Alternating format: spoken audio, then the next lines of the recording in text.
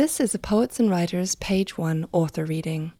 To hear more, visit us at pw.org/multimedia or at soundcloud.com/poets and writers. Boomer, Autumn 2016. By mid-October, he had forgotten what day it was. His team set prescribed burns. They pulled back tons of underbrush, cleared out the carpet of leaf litter and ripe tinder from miles of home ground. Masks covered their faces, so they spent entire days in woods they had hunted since childhood, nodding and signaling to each other, like pitchers and catchers. Sparks multiplied.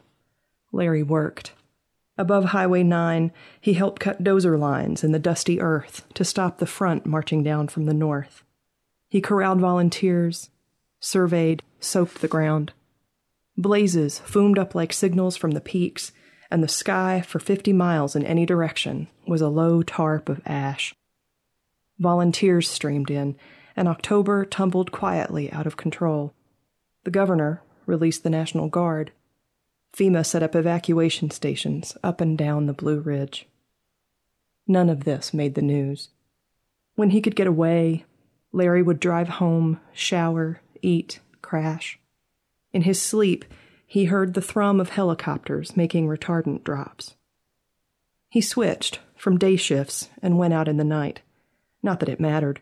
Either way, he was gone for days at a time. He saw less and less of his wife, who still did not ask about the fires. He slept while she was awake. He fought fire while she slept. Night work suited him. He could see the enemy and nothing else. He could focus. Larry fought for Hollow Rock every night through November. The teams were just barely staying ahead of the threats, which were legion, fierce, and scattered. First, they prayed for rain. When rain didn't come, they prayed for smoke, the death of wind, a cold fog to choke oxygen, douse sparks.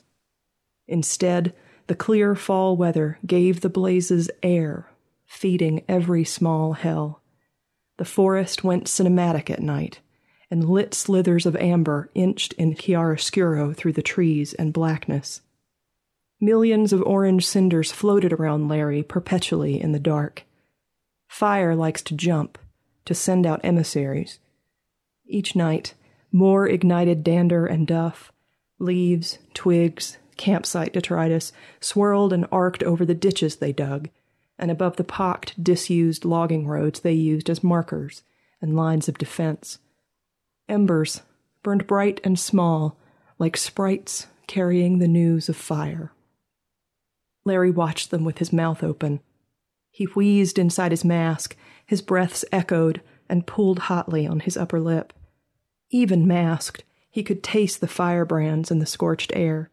They were lighted wicks, uncandled, unbound tendrils eating themselves. They passed delicately in front of him, seeking hosts, filling his view as they yearned across every thwarting gap. When it was quiet, when no one was shouting, Larry heard the trees recoil. Branches crackled, trunks creaked and flinched from the bite of flame. Most of the embers burned themselves out, dissipating into charred vapor. Some he swatted or stomped. The ones he couldn't reach, the few that caught a wind, continued on in the thick ether above the forest, eventually coming to rest on fresh, dry victims in the distance.